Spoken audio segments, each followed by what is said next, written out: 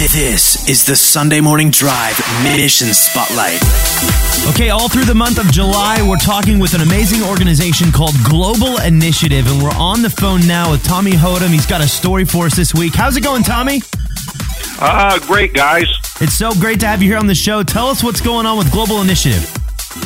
Well, you know, so often when we talk about Muslims, we're thinking about overseas, but we fail to recognize that we have 6 million Muslims here in the United States. And, you know, at Global Initiative, we want to enlist and encourage and educate and engage the Muslims and people that want to work with Muslims wherever they're at. So here in the United States, it's a great opportunity, but there's also that great challenge that exists. I think you're right. There's so many times that we think even the Muslim population is mostly overseas, or sometimes we just think that there's just we're not surrounded by it all the time. And what are ways that we can maybe recognize that a little bit more, or get involved somehow in what you guys are doing?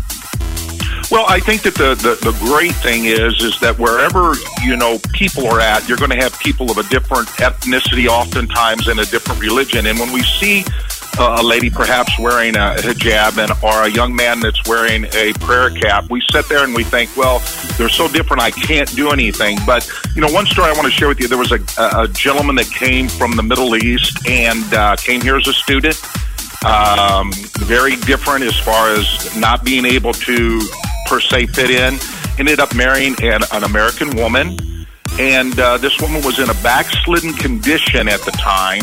Her parents began praying for her, and her husband began praying for her to come back to faith and for her husband to come to faith.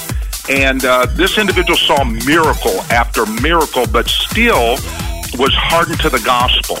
There were some Bible college students that reached out through the place that this guy was the employer, witnessed to him, lived Christ before him, gave him scriptures, prayed earnestly for him.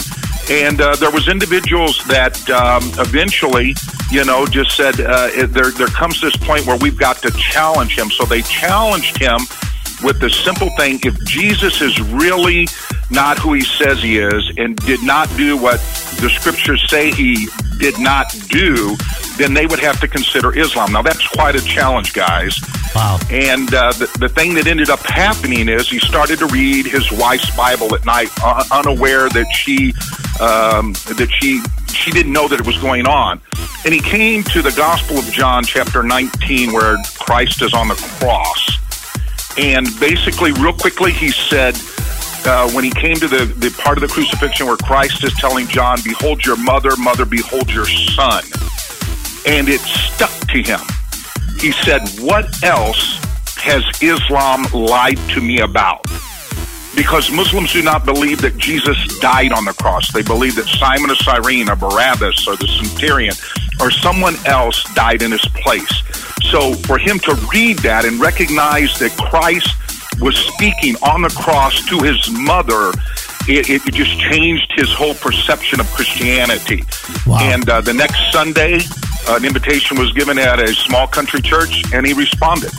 So it was a culmination of everyone doing their part that ultimately brought this Muslim here in America to saving faith in Jesus Christ. It's so encouraging to hear, because I think that that's kind of like an unorthodox story. It's like that's not really the place in the Bible that you would expect for somebody to turn their whole life around. And I think that that's what's so exciting, is because we're all doing what we can. We're all trying to be faithful. We're all trying to serve the Lord. And then all of a sudden, you can't discount the fact that the Bible is alive, you know, and when people read it, something jumps out, and it can mean something different to him as it would me. And I think that that's just so encouraging. And so a part of what Global Initiative's doing in reaching the Muslim population really around the world, what are ways that we can get involved?